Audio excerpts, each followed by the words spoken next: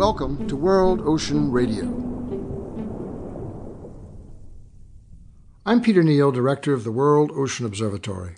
Problems demand solutions, which in turn demand recognition of the challenge to hand, a serious determination to seek a serious response, and courage to explore alternatives, inventions, and change.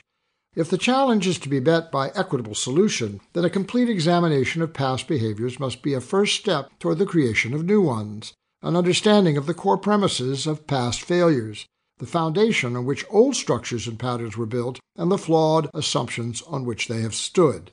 We are faced essentially with a value proposition.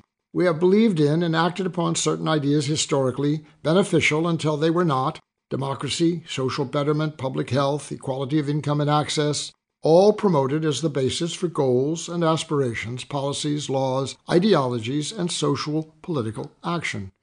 For centuries we practiced this intention, in some instances dramatically realized, in others not advanced at all, beyond the illusion of best intent.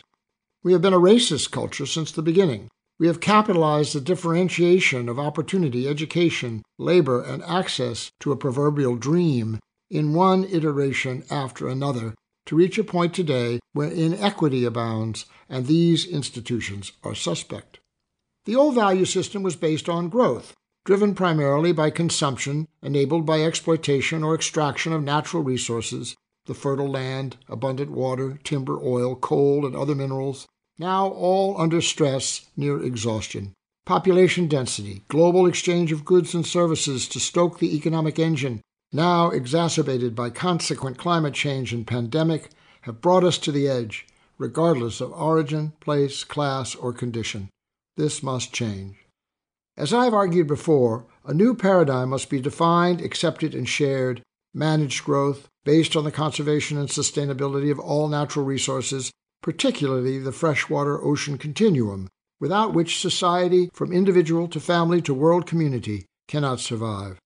There are hopeful signs of this transfer of priority and purpose, citizen actions and initiatives that challenge the status quo, the market reality of transfer of energy generation to alternatives that confront past consequence and enhance volume, viability, and vitality as counterforce for change.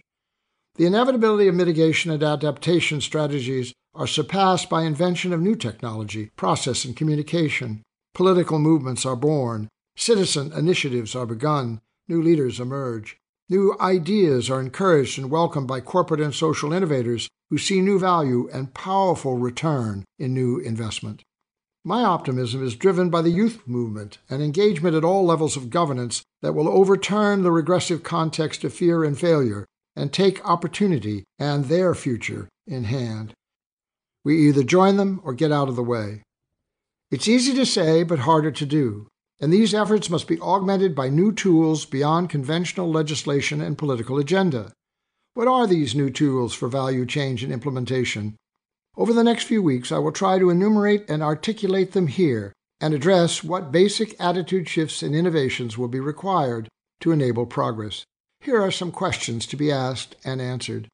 How will we structure a new economy from its linear connection as measured by gross national product, financial investment returns, and market fluctuations, to a circular connection as measured by increased standards of living, social investment return, and integrated markets that distribute, sustain, and guarantee goods and services beyond speculation into the future?